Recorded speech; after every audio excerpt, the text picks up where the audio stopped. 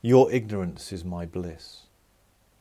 Blissful in ignorance of my suffering.